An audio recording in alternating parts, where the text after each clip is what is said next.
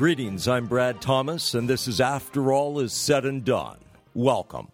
After all is said and done, then we will know, won't we? But perhaps we can know now, if we choose to.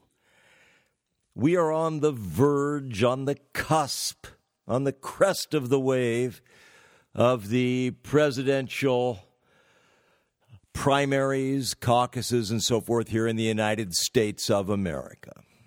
And these things, they commence in the coldest part of winter. There is perhaps a message there somewhere for who shall seek to find it. But one thing that we get to enjoy in this nation is corrupt leaders.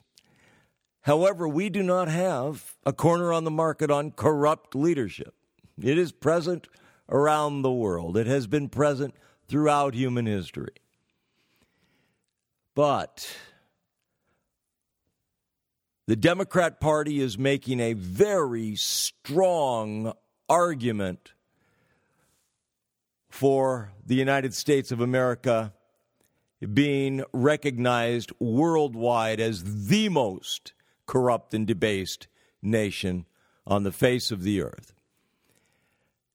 They will be able to clinch that, to consolidate that, to confirm that recognition of corruption if they are able to get their sodomite candidate elected president. When I say sodomite, it's not just that Pete Buttigieg is a sodomite.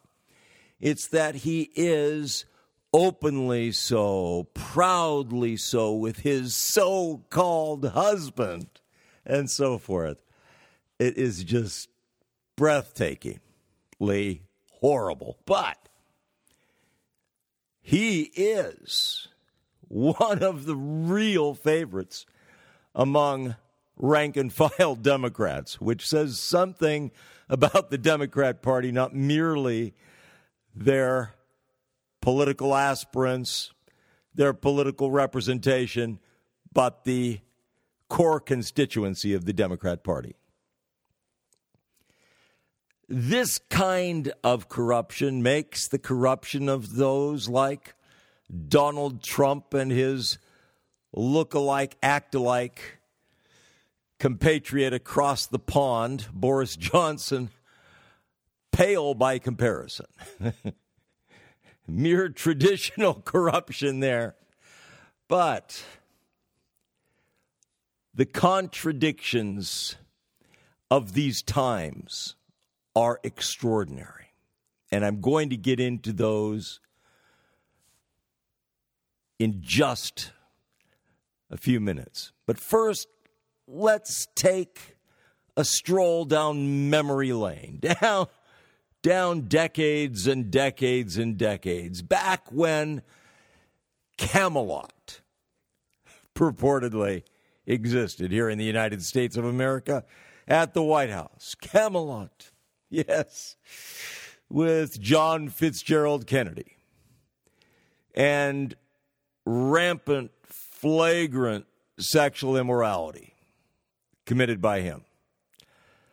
And then when he left office by way of assassination and his replacement, Lyndon Baines Johnson, took his place, being sworn in the same day, within an hour or two of the assassination of John Kennedy, on Air Force One, beside Jacqueline Bouvier Kennedy, still in a state of shock and with her lovely pink suit, call it that. That was back when suits had skirts, and it was feminine and soft, and it was splattered with the blood of her deceased husband. But Lyndon Baines Johnson took over. Interestingly enough, being sworn in his home state, the great state of Texas. And he instituted other practices, nude swims at the White House pool and so on and so forth. But back then, there was an odious regime, of which there are still so many odious regimes, but a terrible, monstrous, murderous regime known as the Soviet Union. The Union of Soviet Socialist Republics, so-called. And the various leaders of the USSR, such as Khrushchev,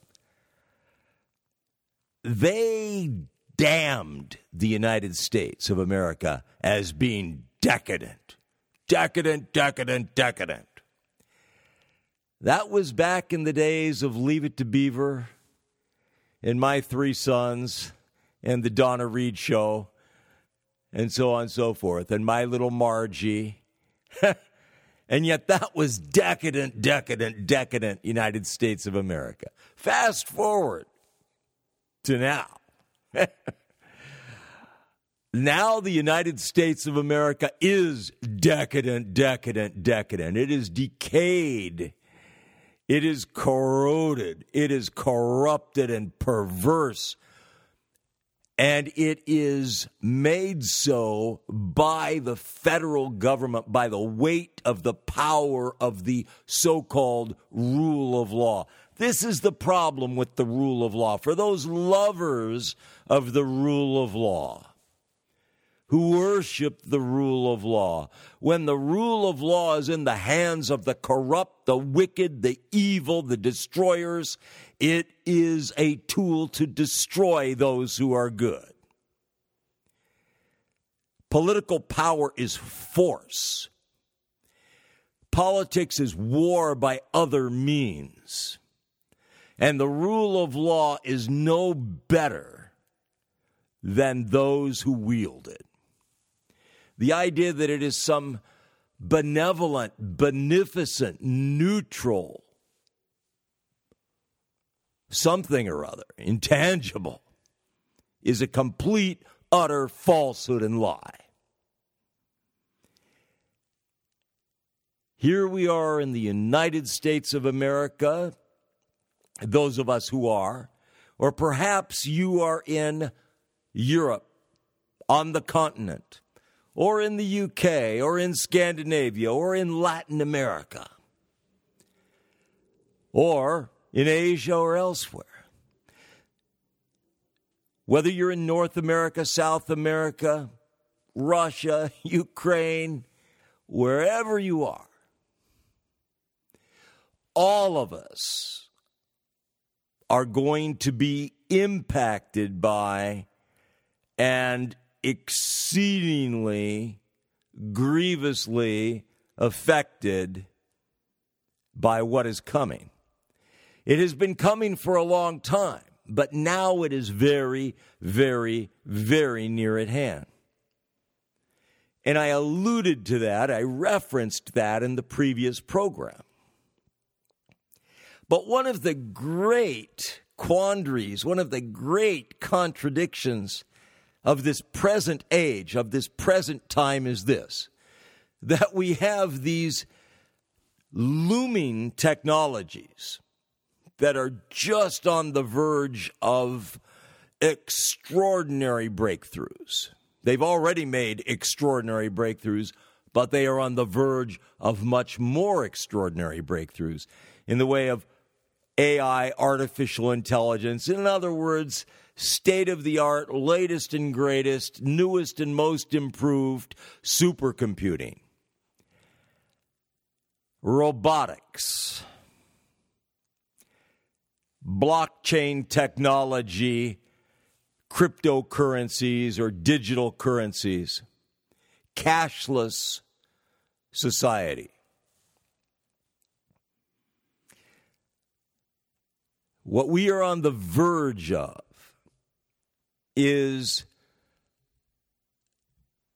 the accomplishment of the development of technology that will enable the fulfillment of God's prophecies concerning the coming of the one world monstrous regime that will make all evil regimes prior to it fade into oblivion, pale in comparison. Those that have merely slaughtered tens of millions of people, most notably communist China, followed by the Soviet Union, followed by the Nazi Third Reich. That's right, Nazi Third Reich in third place there. That is not a typo. That is not an error. That is not a slip of the tongue. Nazi Germany in third place. The Third Reich in third place behind Uncle Joe and the Soviet Union and Mao Zedong and the communist Chinese regime. But a great, great contradiction and quandary is that in this time of these extraordinary technologies, the most sophisticated imaginable technologies, and a great many people that pride themselves on their terribly great intellect, their terribly sophisticated worldly educations and knowledge and all of that, that at the very same time there is this incredible proliferation of social media, of masses, multitudes of people, not the ignorant masses, but masses of educated people being moved around, pulled around by the nose by social media influencers. By all of these Tom, Dick, and Harrys, who usually it seems like are females, acting as these Pied Piper influencers and swaying masses and multitudes of young people, foolish young people, multitudes of foolish young adults, multitudes of foolish prime year adults, multitudes of foolish older adults, more mature adults, multitudes of elders. It's extraordinary. Just this incredible, unimaginable contradiction of these things taking place at the same time. At the same time that there is this extraordinary, brilliant technological revolution that has just gone to the nth degree. You know, it's been technology squared. It's just extraordinary. But this, at the same time, we have this extraordinary foolishness and idiocy that is so prevalent, so pervasive. I mentioned on a previous program some time ago, months and months ago, that there was something that I came across pertaining to the nations that were the most wired, or that that had the greatest amount of time online per day, per capita, and all of the nations where the citizenry spent the greatest amount of time online, not on the job, but online, off the job, they were all in Asia. I was just astounded, but the one that was numero uno, I can't remember what the nation was, but it was 10 hours. I don't think it was South Korea, but anyway, down at the bottom of the list of all of the nations, I think Japan was like the last place nation, which was ironic, it being there in Asia and having been a leader in so many regards in terms of technology and everything else. And yet it was down way last place, I believe, at a lowly 4 hours per day that people were spending online or wasting online or whatever. Time online can be spent productively, but it can be just wasted horribly too. But I remember the first place was approximately, it was 10 hours. I think just a minute or two more than 10 hours per day, daily, of online use per capita. And again, all 5 top nations were in Asia. And in the top 10, I believe that Brazil was in the top 10 and so forth. But the number of people that are just, for lack of a better way to put it, I know this will cause issues with many, but enslaved by their affinity, their enamorment, whatever, with media, with social media. And again, social media was the numero uno, overwhelming use by those that were online. That was the number one thing, overwhelmingly, was social media. So it does, in my view, constitute an extraordinary contradiction of things here. But contradictions, extreme contradictions, are historical, aren't they, after all?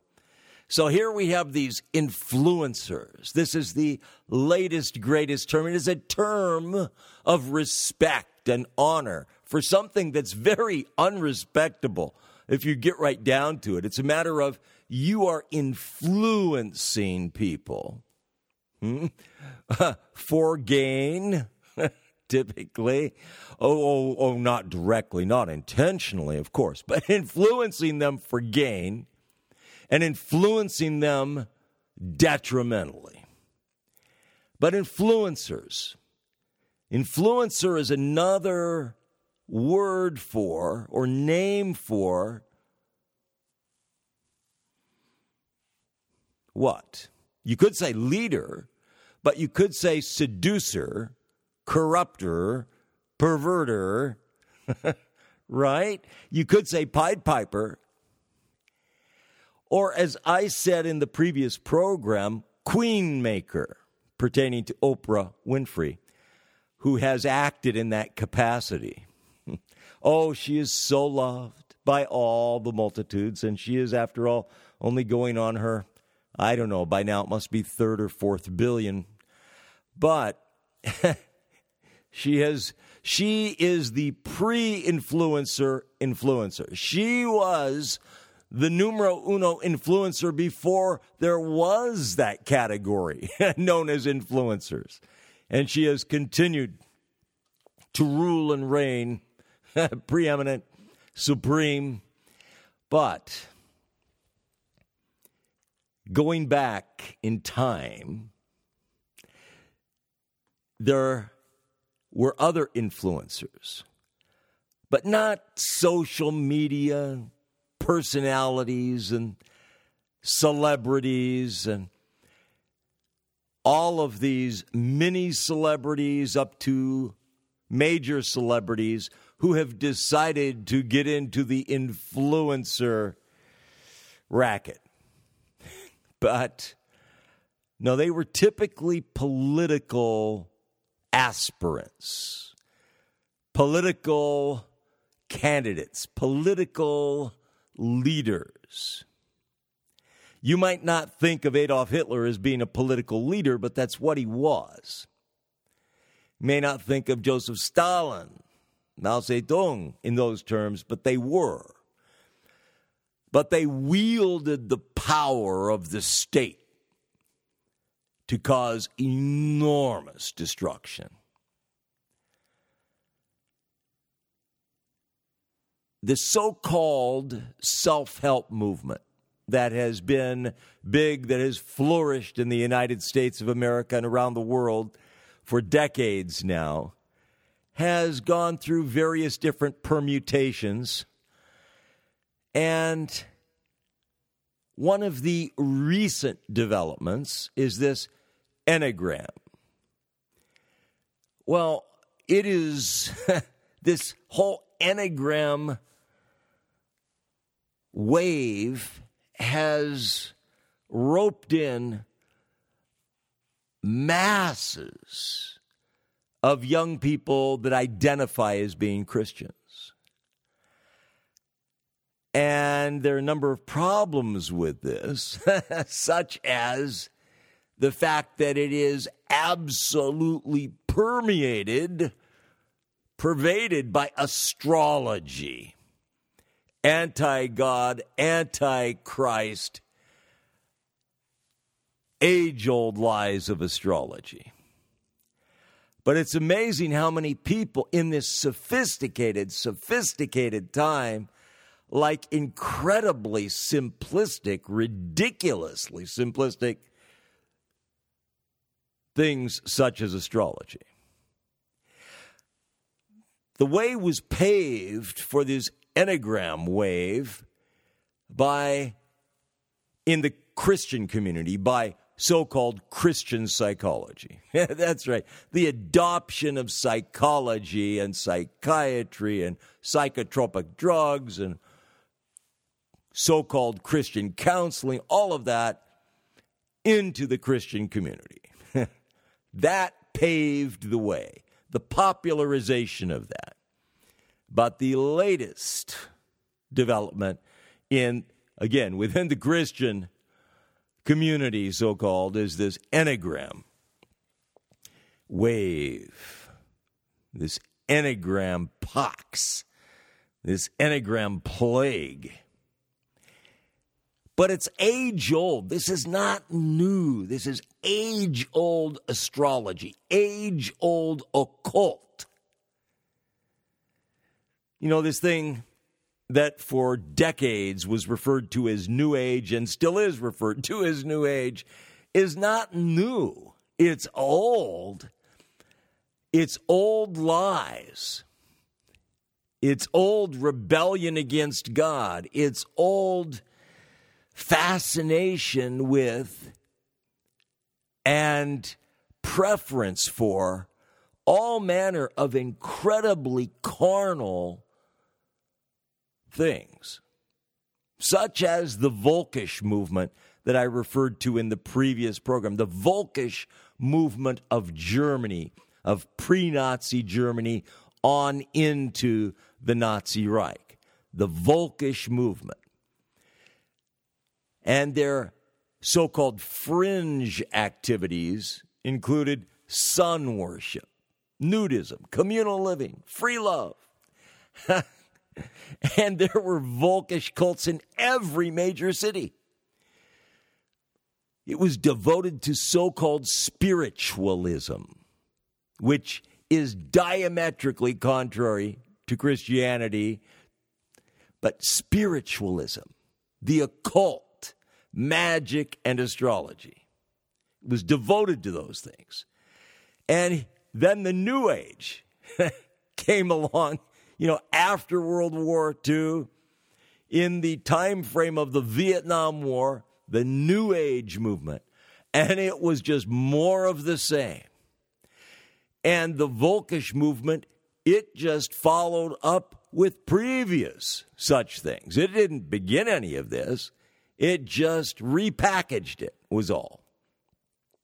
And I made mention that Adolf Hitler and his sidekick, Heinrich Himmler, that they embraced this. They embraced it. It isn't that they believed it. It isn't that they engaged in it personally, per se, but it is that they exploited it. They exploited this popularly embraced heresy because it was such an extremely handy, useful means to seduce the German and Austrian masses of people. And it enabled Hitler and Himmler et al. To further the accomplishment of their evil agenda and to accomplish the fulfillment of world domination. The more things change, the more they stay the same, it is said. And there is some truth to that. Before I continue, let me say this. I'm Brad Thomas, and this is After All Is Said and Done. And whatever is right and good and true in this program is thanks to God Almighty and His Holy Son, Jesus Christ. Whatever is lacking, erring, deficient, that is due to me, that is on me. I made reference again in the previous program to the artificial intelligence research and development that is, in essence, headed up or dominated on the European continent by none other than Berlin, Germany. Berlin, Brandenburg, Germany. But artificial intelligence, that whole realm of this extraordinary supercomputing, even though it is very aggressively being pursued and being further developed there in Berlin, they don't have a corner on the market. It is being heavily researched and developed in communist China, in Russia, in the United States of America, and elsewhere. I am certain that Israel is not out of the mix. They can't afford to be. Tiny, comparatively helpless Israel. I say comparatively, when you consider the enormous numbers against them that are bent on their destruction. And the fact that they've had to go it alone. But this artificial intelligence movement, it's just beneficent, it's benevolent. Oh, yes, it's going to, according to the commercials on TV, it's going to enable us to feed the multitudes. It's going to enable us to heal all diseases, cure all diseases, illnesses, infirmities. Restore the maimed and the blind. If you haven't seen the commercials, you need to. But it's going to do all of these things. It's going to enable us to live, well past 100 vigorously.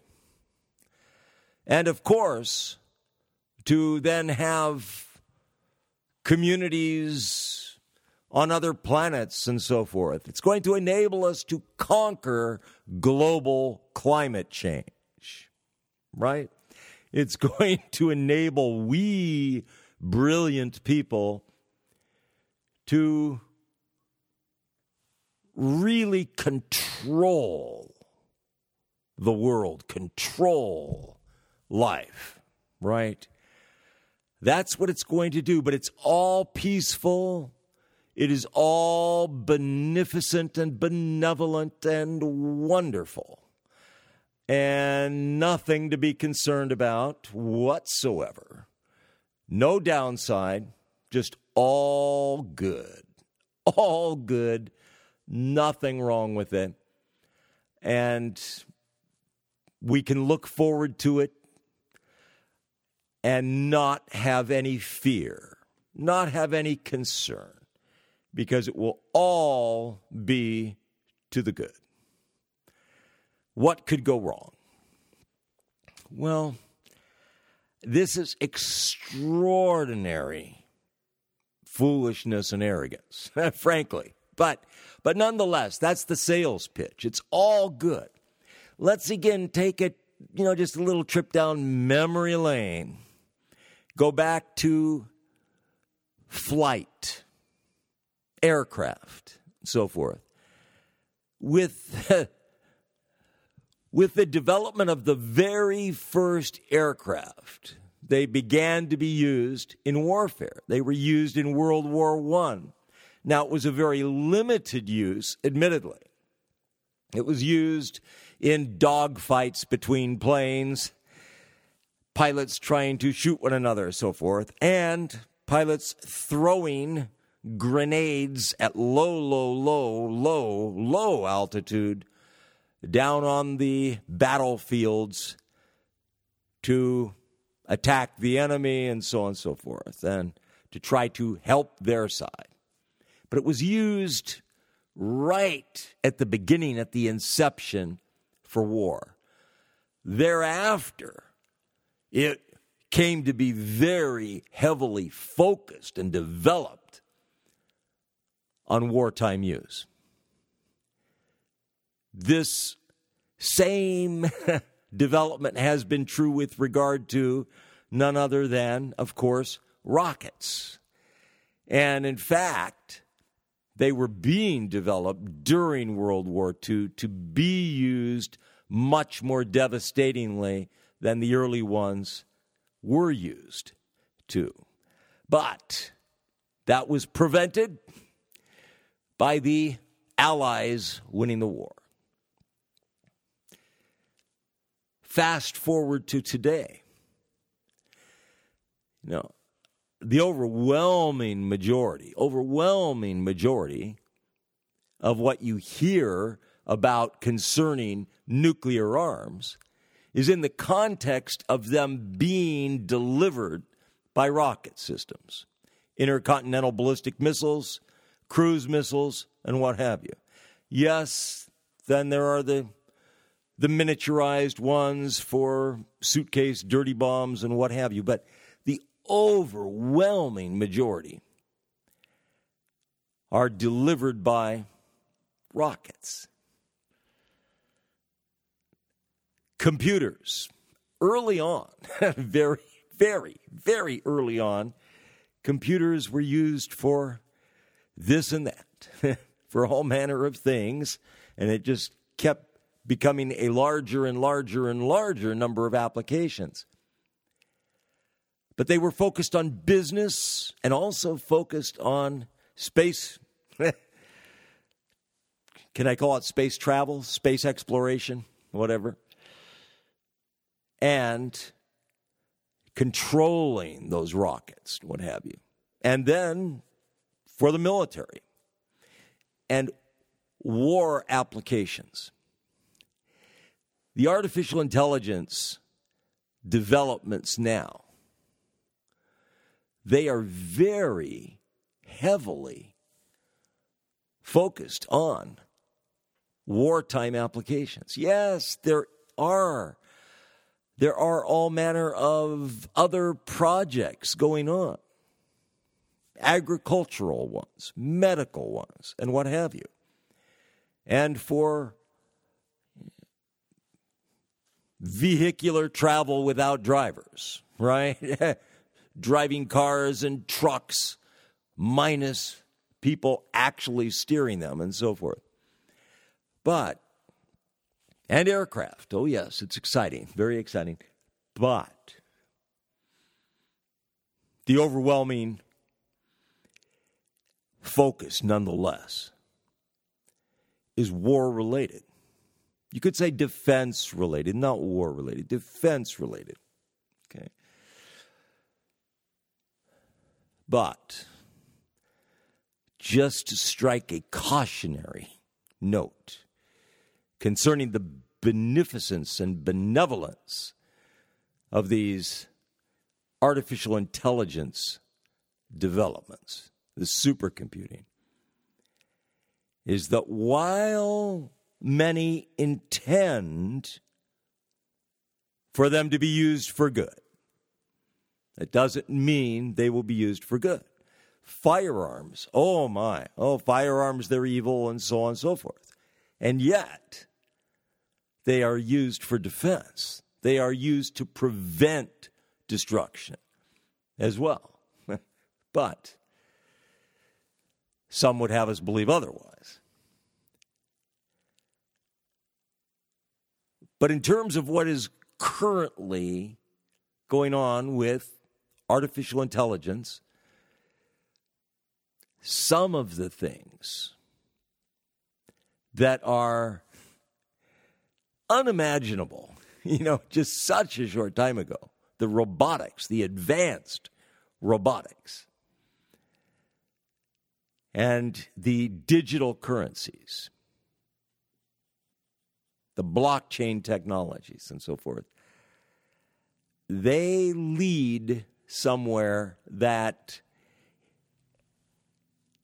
is different from, but a parallel track with wartime use. And I'll get there in a moment. But before I do, and drones and so forth, but before I do, I don't believe I really touched on this, and I meant to the other day, concerning Berlin of today. Berlin of today is one of the most favored cities in the world by expatriates, people who have left their country for someplace else. It's one of the most favored. It's one of the most favored cities, if not the most favored city, for dissidents who have fled their country or who have been exiled from their country or whatever. It is at least one of the most favored, and I believe it is the number one most favored city in the world by dissidents. There is a flourishing art scene in Berlin, and music, and so forth, and there is tremendous history of that, going back many decades, centuries. But Berlin, prior to the rise of the Nazi Third Reich, prior to that, it was such a place. It was a place teeming with artistic endeavor. It was a place of great favor with travelers. It was a place that offered all manner of interesting attractions. It was a place that attracted writers, known writers, famous artists, and so forth, to congregate. It was also a place that, if you've seen that movie from way back when that I disliked thoroughly, but that Liza Minnelli did very well in, I can't even remember what it was called now, but Liza Minnelli and Joel Grey. But in Berlin, pre-World War II Berlin, there was a great deal of all that sort of thing, all the partying, partying,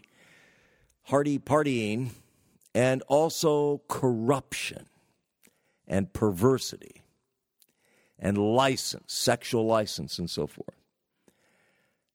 But the Berlin of today, I see great similarity with the Berlin of pre-World War II, the Berlin prior to the rise of the Nazi Reich. And prior to the rise of the Nazi Reich, another similarity. Of course, Germany of today, I mentioned in the previous program, they have no nuclear arms. They are prohibited from that. They prefer to have the United States of America provide their defense than for them to provide it themselves, and so forth, and just to, cast aspersions at the United States of America. I'm talking about the political leaders more than the people, more than the citizenry. But if you go back to Germany before the rise of the Nazi Reich, it too was prevented from having a powerful military. It was prevented from many things. And of course, it was crushed under reparation debt heaped upon it by the so terribly wise Western powers, blaming Germany solely for World War I, which was, frankly, an obscene outrage. But nonetheless, that was the situation. And Berlin of today, similarity really in many ways. And so Berlin of today, oh no, it couldn't, Germany, it's not about to become a world power that way, a military power. And I'm not saying that it is about to. But I'm just saying that these things can change quickly, dynamically. But, meanwhile, again, here in the United States of America, we have a little problem with corruption. What is the problem at the root with corruption? With any, just garden variety corruption, let alone the rampant, extreme perversity and degradation of today. What's the problem with it?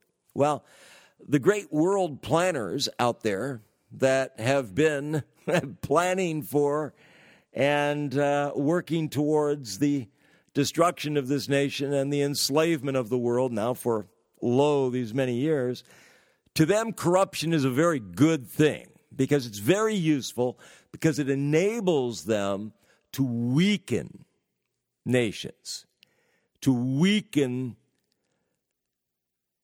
their conscience, to weaken their culture, to weaken their society, to weaken their resolve, to turn them into better red than dead countries. So for them, it is an absolute good, a positive. But for those nations, for the citizenry in those nations, it is an absolute horror. Now, for the wicked in this nation, it's a good thing. But for the good in this nation that are crushed under it, and by the evil leadership, yes, I did say evil leadership in this nation, it is something other than good. And it bodes ill. It bodes exceedingly ill. But no fear, no. The world is just going to get brighter and brighter and better unless global climate change. Unless global warming, global climate change kills us all, then everything will just get, better and better. Well, one thing that I have just found to be so fascinating about this, again, this is a new world order triggering cause celeb is global climate change, is global warming, that bugaboo. But do whatever you might. Let's just say, hypothetically, that every nation on the face of the earth agreed sincerely to the most draconian possible, imaginable controls to prevent pollution, to reduce pollution, to save the world, to save the dirt, to save everything. Let's say that they did. Well, then there would be no problem, right? I mean, really, there would be no problem. Everything would be fine. Everything would be solved. If we could just get along, if we could just work together, everything would be hunky-dory. True. However, there are the matter of the natural forces. When you're talking about climate change, at the root, at the core, it's natural. It's not man-made, contrary to these scientists and contrary to the teenage protesters and contrary to the Hollywood celebrity protesters, contrary to the major media elites. It is not man-made at the root. The overwhelming majority is natural phenomena, and it in and of itself is a natural phenomena. Climate change, cyclical climate change. But there is complete, utter denial of that. So, let's say that all pollution was ended, right? All of it. There was no more pollution whatsoever. Surely that would solve everything, wouldn't it?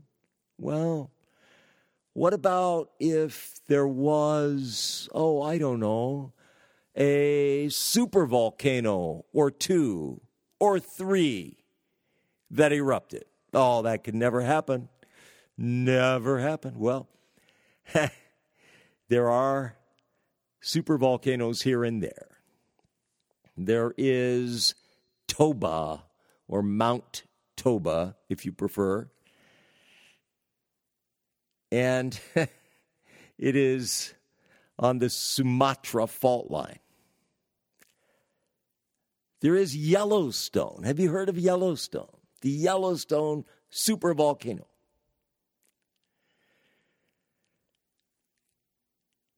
And there is a little one hardly worth mentioning, Campi Flegrei, Italy.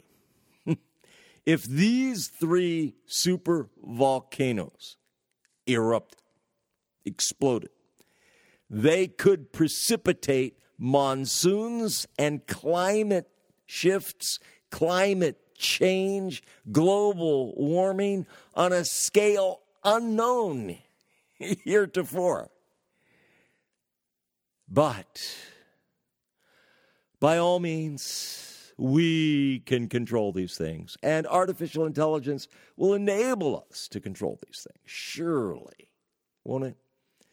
Well, perchance not. But back to the matter of wonderful artificial intelligence being used for something less than good things. I know this is terribly taboo, but permit me just to read a very, very small passage, very brief passage from the Bible, from the book of Revelation. And it says, and this is in what is referenced as being the 13th chapter, beginning with the 15th verse. I'm just going to read what is listed as being the 15th verse through the 18th verse. Tiny passage. And he had power to give life unto the image of the beast, that the image of the beast should both speak and cause that as many as would not worship the image of the beast should be killed.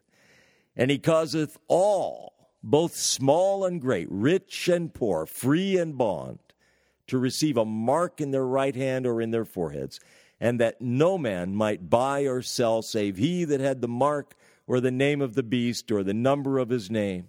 Here is wisdom. Let him that hath understanding count the number of the beast, for it is the number of a man, and his number is 666. Well, he who had power to give life unto the image, he was one of these evil beasts. But a false prophet, an influencer of all things. Yes, yes. But imagine that. Really. I mean, so many people have taken this for being, poetic license. this is just, anything but literal. No. There shouldn't be a scrap or a shred of literal understanding of this. No. But this image of the beast can now be created with artificial intelligence. And this image of the beast should live and should speak and cause that as many as would not worship it should be murdered. And that all people, small and great, rich and poor, free and bond, will be compelled to receive a mark in their right hand or in their foreheads. I cringe at wearing a stocking cap with some sort of logo on it. I dislike it. But here, all people, they will have to receive a mark in their right hand or in their foreheads, or both. Well, tattoos have become so popular now, and some people are even being so unimaginable as to be tattooed on their faces and so forth. But no man will be able to sell or buy save he that has the mark of the name of the beast. No matter how rich, no matter how great, how mighty, they will not be able to buy or sell unless they have the mark, unless they've taken the mark in their forehead or their right hand. And the mark is the number of a man, 666. So whether you are the likes of Donald Trump or Boris Johnson, or the likes of Barack Hussein Obama, Warren Buffett, Bill Gates, Jeff Bezos, Zuckerberg, it doesn't matter. Everybody is going to be compelled. Isn't that exciting? You will be forced to worship this thing and to take this mark and to be subservient to it. This is the ultimate world domination, the ultimate world regime. And it's only made possible by artificial intelligence, by supercomputing. Short of miracles. That's the only way. And we are on the cusp of that. We are on the crest of the wave of that. This is very, very, very near. Very close at hand. I'm Brad Thomas, and this is After All Is Said and Done. After all is said and done, then we will know, won't we? But perhaps we can know now if we choose to. Thank you.